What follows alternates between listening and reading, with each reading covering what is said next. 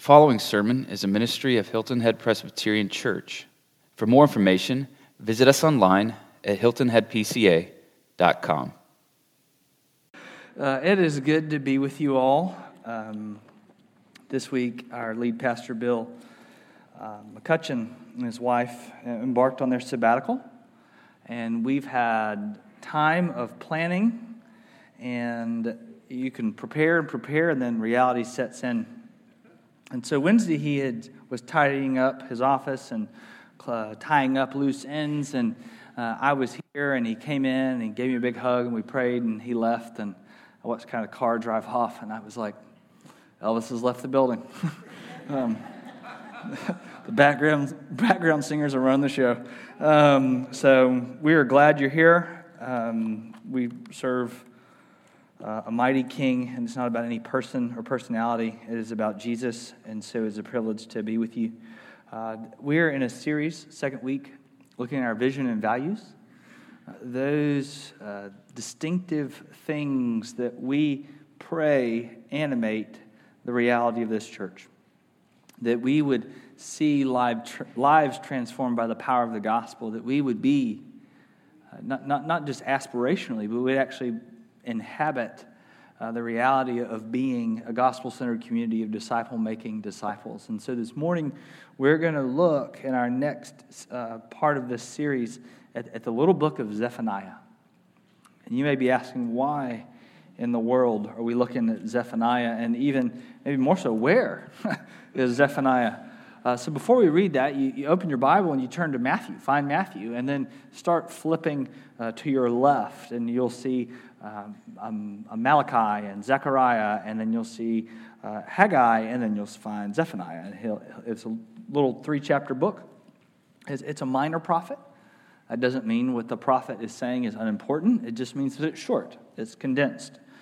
And so we're going to look at this particular prophet. But what I want us to see in this passage is how the Lord is speaking to these folks.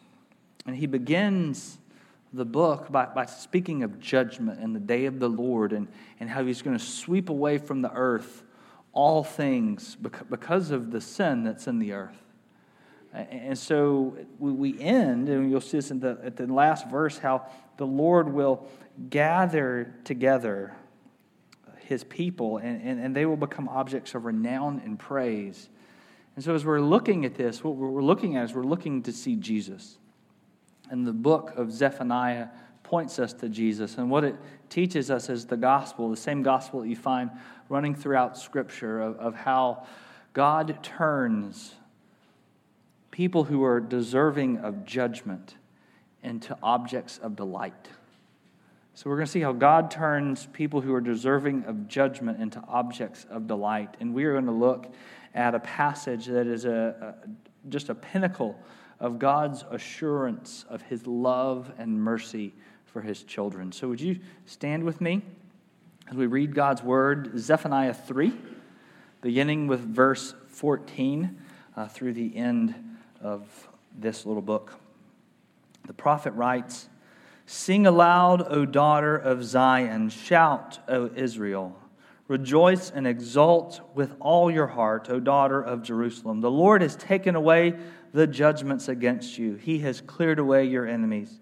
The King of Israel, the Lord, is in your midst.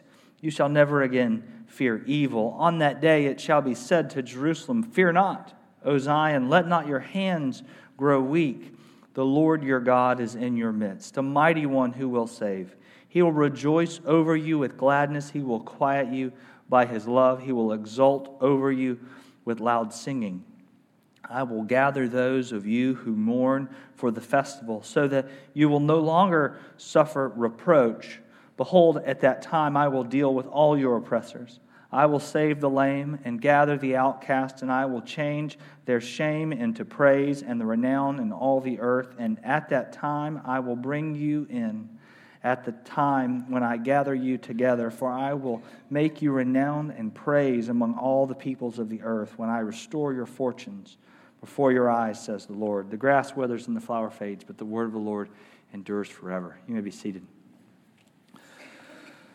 So we look at this little book of Zephaniah, this minor prophet, and you may be unfamiliar with it, and that is completely okay.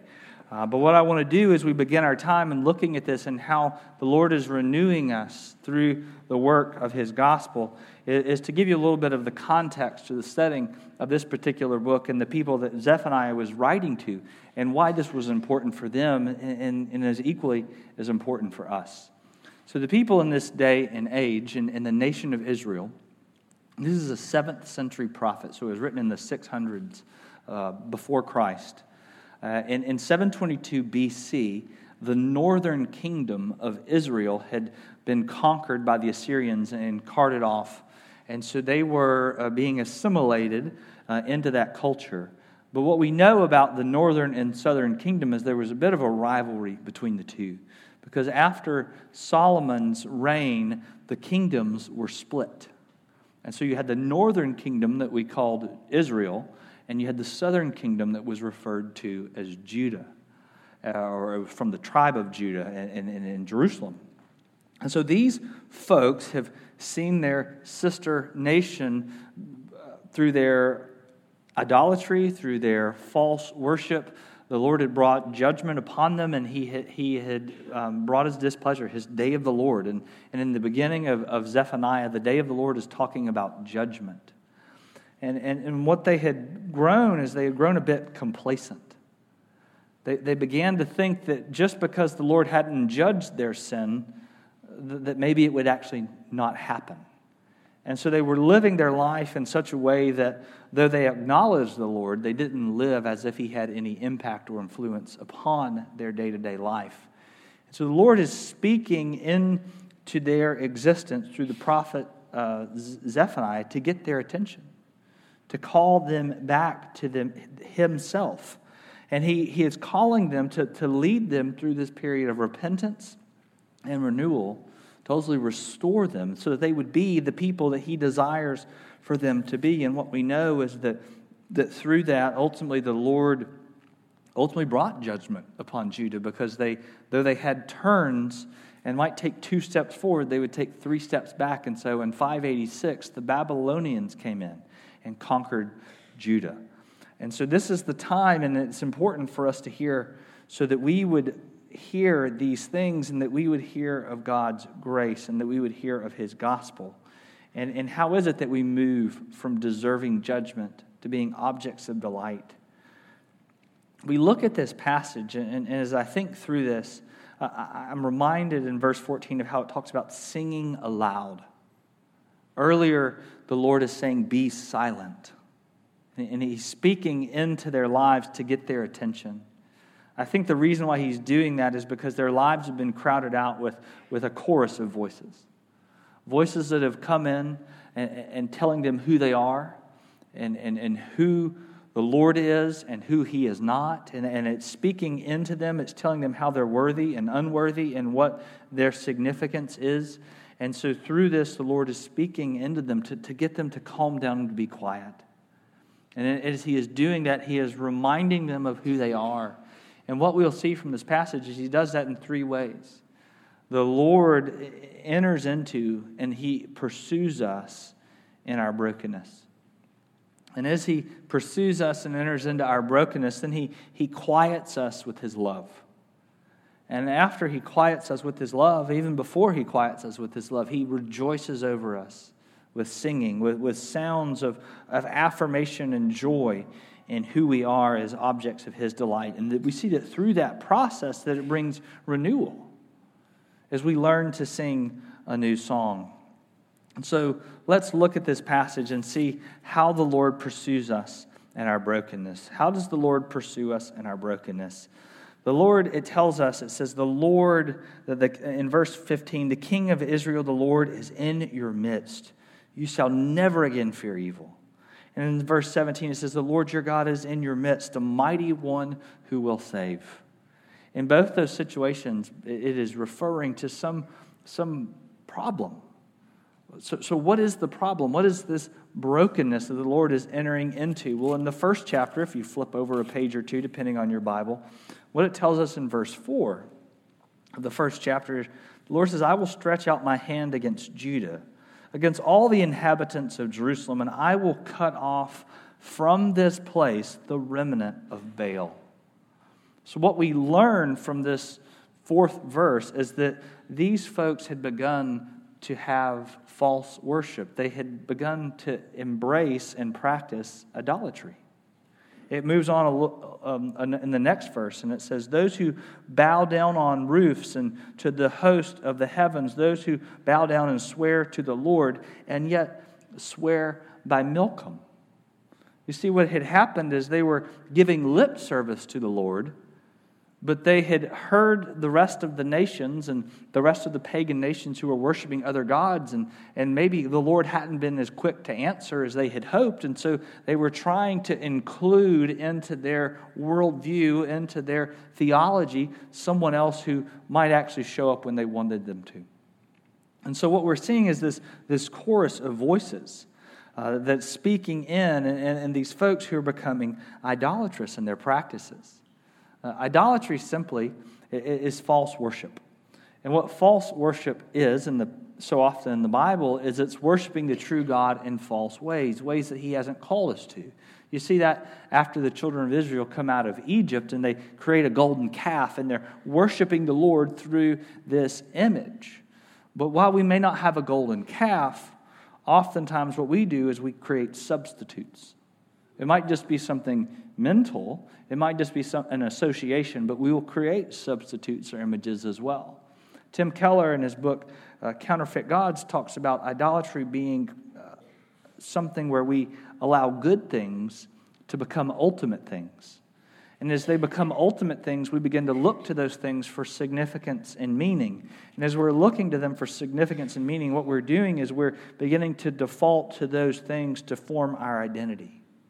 You see, all of us are guilty of doing this in one way or another. We turn to ideas of what the world tells us we ought to do and who we ought to be. And what we do, and when we wrestle through that in the courses of the culture that are influencing us and the way that we see ourselves, is we begin to say that we're not enough. It becomes a question of our own worth and the worth that we assign ourselves based on what we see going on in the world. And then through that, we might say that we're not good enough, or we're not smart enough, or we're not thin enough, or strong enough, we're not athletic enough, or rich enough, we're not respected enough, or affirmed enough. Our relationships are not enough, we're not funny enough. All of us, in some ways, if we were being honest in those moments with one another, we would say, here's where I struggle. Here's why I do what I do. I'm trying to gain something that I think will satisfy a longing in my heart. A few years ago, someone asked me, why did I get up early and try to get into the office so early? And there were some practical reasons, but as I thought about it and the person pressed me a little bit, the reality came to simply being, well, that's what my dad did. And I want him to be proud of me. And so all of us are looking to someone to affirm us. And that's what these children, or that's what this nation was doing. They were looking to other things to affirm them. And they were listening to voices other than God's for their affirmation. In the Hebrew, the word that where we say Satan, has this close association with accusations, with accusing. And so what it is simply saying is that it's creating this picture of Satan coming and saying, you're not enough. Of reading your sheet of all the wrongs that you've done. And as we consider who the Lord is, we simply say, I've tried hard, but it's just not enough. And that was what these people struggled with as well. In chapter 1 and verse 18, it says, neither their silver nor their gold shall be able to deliver them on that day of wrath of the Lord. So often we look to our possessions and we say, if I could just get a bigger house or just get a nicer car, or we begin to associate folks based on the label on their shirt or on their dress, and we say this is who we are. But what the Lord is trying to do is step into our brokenness of all these places where we've misplaced our trust and our identity, and He's saying those will never satisfy. They'll never be enough. that they won't enable you to flourish. That you need to learn a new song. And so the Lord steps into our brokenness. And what we see is that we need to be a lot like Jesus and begin to ignore those voices of the world that tell us we're not enough. You see, in Matthew 4 and Luke 4, Satan began to accuse Jesus. And he actually distorted the word to plant a seed so that Jesus would begin to question who he was. But he didn't listen to Satan and the lies that he sowed so that Jesus would believe something that's not true. No, Jesus listened to the one who called him beloved, who said, "In whom I'm well pleased." And so the Lord steps into our brokenness, and he enters into our situation and tells us to fear not. To listen to him and to learn what it means to find wholeness and restoration and fullness in him, and ultimately bringing renewal.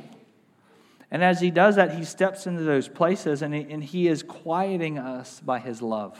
Verse 17. I love that idea of quieting us by his love. And I think through that in the sense of an experience that I had with one of my children. I had taken one of my daughters to the doctor, and it was that time when they needed to get shots. She was still an infant. This was a new experience for me as a dad. It's not a fun experience because what you do is you hand over your child to someone who is a medical professional, and they do something for them that hurts, but ultimately is supposed to keep them healthy. And I remember as the nurse had done her duty and had vaccinated our daughter, and she gave her back to me, I didn't know what to do. That's a whole nother series, parenting. I didn't know what to do. And so what did I do? Well, I did what my mom had done. And so I held her near me, and I began to rock her, and I began to sing over her. I don't sing. We've talked about that before. I actually, when I have this mic on, I make sure that the device is off so that there can't be some mishap in the back, and I end up singing a horrible solo. I don't sing, but for my daughter, because I love her and the relationship that I have with her, I began to sing over her. And this really beautiful thing happened is she got quiet. She heard the voice, even in the world in which she didn't understand all the frustrations and the surprise and the startledness of a vaccination, the one who loved her was holding her near, and she could feel the warmth, and she was quieted by the love of her father. It really is one of those moments that I'll never forget. And oftentimes we say that, but guess what? We forget. No, this one, I'm going to hold on to this one. And what this picture is painting is us in our restlessness. And when we're listening to all the lies of the world, it tells us we're not enough and we're insignificant and we'll never measure up, and all those different ways that we're looking for worth, and it comes in and it quiets us. The Lord steps into those places and he sings over us. That's the third thing. The Lord rejoices and sings over us. As I was thinking through this week, I actually was wondering why in verse 17, when he will quiet you by his love, it's sandwiched in between rejoice over you with gladness, and he will exult over you with loud singing. And what I realize is in my own world and in the things that I listen to and the way I'm influenced by the culture and by others is that the Lord's going to have to be loud to override all those other messages.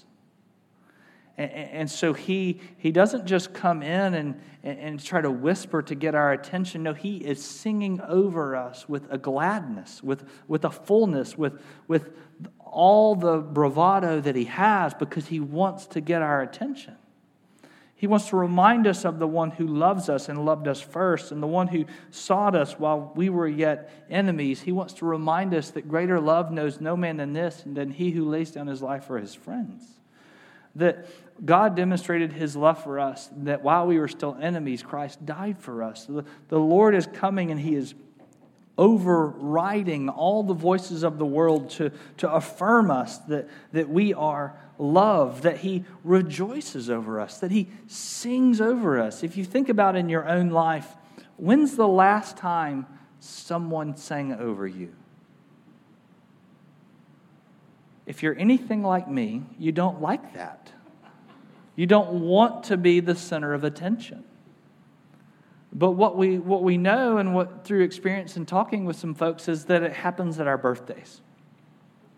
And it's at our birthdays where people are coming and they're coming to celebrate us as individuals. Not because of what we've done or what they can get from us, but it may be the one day in the year where they're celebrating that we exist. And so it's in this the Lord is celebrating our existence, and He is declaring that we are beloved and that He is our Lord and that we are His people and that He will never leave us or forsake us and that He will be in the brokenness and He will be in the mire. The Lord will be with us, and He is getting our attention. I love what Martin Luther said. He said, I need to hear the gospel every day because I forget it every day. And so the Lord is moving into those places of our where we haven't remembered, and He is trying to remind us of who we are. He is trying to remind us of who we are, that we aren't all those things that the world says we are or the world says we're not. But He's stepping into that place and He's singing over us so that we would be renewed, that we would learn a new song, and that we would see ourselves, as the Avett Brothers says in their song, Will You Return? That we would see ourselves as beautiful as He sees us. Now, that's not what they say. What they say is, I wish you'd see yourself as beautiful as I see you. Why can't you see yourself as beautiful as I see you? And I think there's something beautiful about that, because why can't we see ourselves as beautiful as the Lord sees us? Why can't we see ourselves as beloved? It's because of who we're listening to. Now, yes, the world does seek to influence, and the culture is influencing us. But who's the loudest voice you listen to each day? It's your own. And the reality is that many of us don't know how to speak to ourselves. And so we can't speak to others.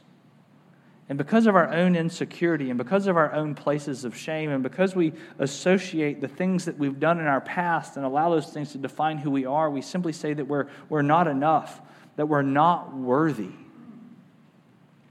that we're not really worthy to receive love. We're not worthy to be beloved.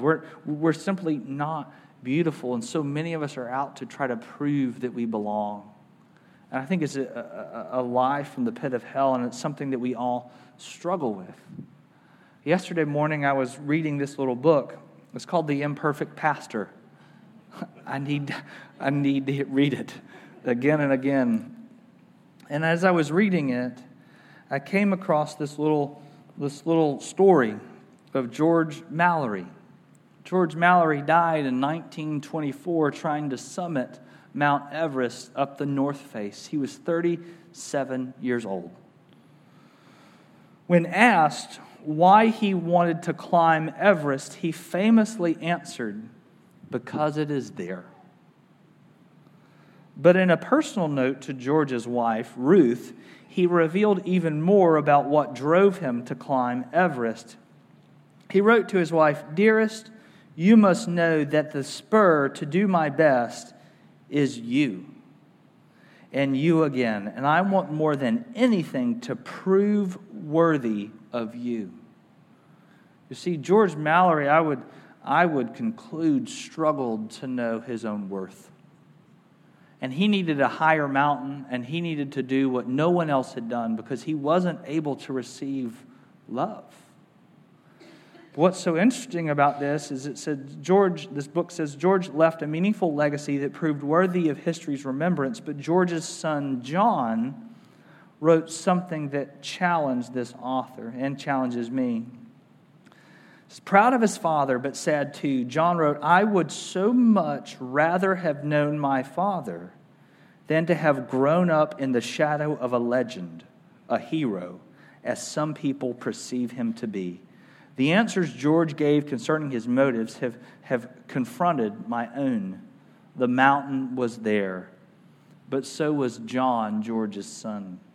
The mountain brought a sense of joy and gave a sense of the human struggle upward for life itself, but George's knowing his son would have brought him joy in a sense of striving for purpose of life too. Climbing the mountain enabled George to prove worthy of his family. but so would of loving and providing for his family in the ordinary routines of life, day upon day. So why did George choose to engage the challenges of the mountain, but not the living room? And I just read that, and I just sort of put the book down as I was thinking through this and how we're not worthy, and I just began to realize that what are those voices that we're listening to? What were the voices that challenge George Mallory to climb a mountain? And this isn't with the gear that we have and the technology that we have. And even when people go to do that today, it's still incredibly risky. You see, I think we're all struggling with the lies of Satan, and we have been convinced that the truth is a lie, and we have believed that the lie is a truth, that we're not worthy, that we are objects of shame. But what it tells us is that the beauty of the gospel in verse 19 is that Jesus will change our shame into praise, and that we will be the renown of all the earth. You see, it's only through the cross and the work of Jesus, the life that he lived and the death that he died, and that by his grace and through faith, when we believe in that he is who he says he is, that our shame is put upon him, and the judgment that is deserving for our sinful deeds is placed upon him on the cross, and he is victorious in his resurrection 3 days later. And because God cannot punish our sin twice, we are now, because of Jesus, beloved and accepted and worthy and significant because of who we are in him. And friends, that is the beauty of the gospel. And that is what Zephaniah is trying to get the attention of his audience, and it's the attention that the Lord is trying to get of us. Because until we learn how to speak the gospel to ourselves, we'll never learn how to speak it to one another. We won't speak it to our spouses or our roommates. We won't speak it to our neighbors or our families. And so the Lord is trying to impress this upon us so that we would know who we are in him. And that as soon as we know who we are in him, and that he loves us and cares for us and pursues us, even in the brokenness of our lives and the dark places where we try to hide, what we learn is that love is not afraid of what it finds in the dark, and that love moves into those places and it brings about healing and restoration and renewal and the fullness of the shalom that we get through the gospel. And so when we learn how to speak to ourselves, we'll learn how to speak the gospel to others. And when we learn how to speak the gospel to others, we will invite them into this new song that he's teaching us to sing, of the song of redemption. And when we learn that he delights in us, we won't be concerned about who hears us when we're singing, for we will take great joy in the one we're singing to. It's not about being well known. It's about being known well. And we are known well in Jesus, and we are known well by the Lord because of what he has done. And so, friends, the question today is, who are you listening to? What song is animating your life? And who maybe do you need to stop listening to? And who do you need to start listening to? Because as a community of faith, desiring to be a gospel-centered community of disciple-making disciples, what will truly transform us is that when we see ourselves the way God sees us, and when we understand who we are in him and in Jesus, then we'll begin to want to sing that song to others to invite them into the chorus. And so, friends, what would that look like for our church? What would that look like for our groups? What would that look like for our ministries, to our kids and our students and beyond? What would it look like for our serve ministry? What would it look like for Hilton Head and for Bluffton and the Low Country and beyond? What would it look like for us to begin to sing a new song? See, that's what the Lord is doing. That's what the Lord has always been doing. But the problem is that we are hard-headed and we can't hear very well. And so we need the Lord to step in and to sing loudly and to rejoice over us so that we would know the beauty of our Creator and who he has intended us to be in Jesus. Let's pray. Our great God and King, we thank you for your mercy and grace. We thank you for the forgiveness that we have in Jesus. Lord, we thank you that you loved us first, and that you stepped into those places, and that you have called us out of the darkness and into the light. And so, Lord, we pray that we would be a people who are no longer believing lies to be true. Lord, would we know Jesus, who is the way, the truth, and the life? And Lord, would we live into that, Lord, for your glory, Lord, but for the good of your people as well, Lord, that we would be made whole as we're conformed into the image of Jesus, who laid down his life for us, who did what we could not do, Lord, who died the death we should have died. Lord, and he was raised to new life, Lord, and we are the righteousness of God because of what you have done and accomplished in Jesus on the cross. Lord, we delight. Lord, help us to sing. Lord, revive our hearts so that we would know the fullness of your love. And we pray these things in Jesus' name. Amen.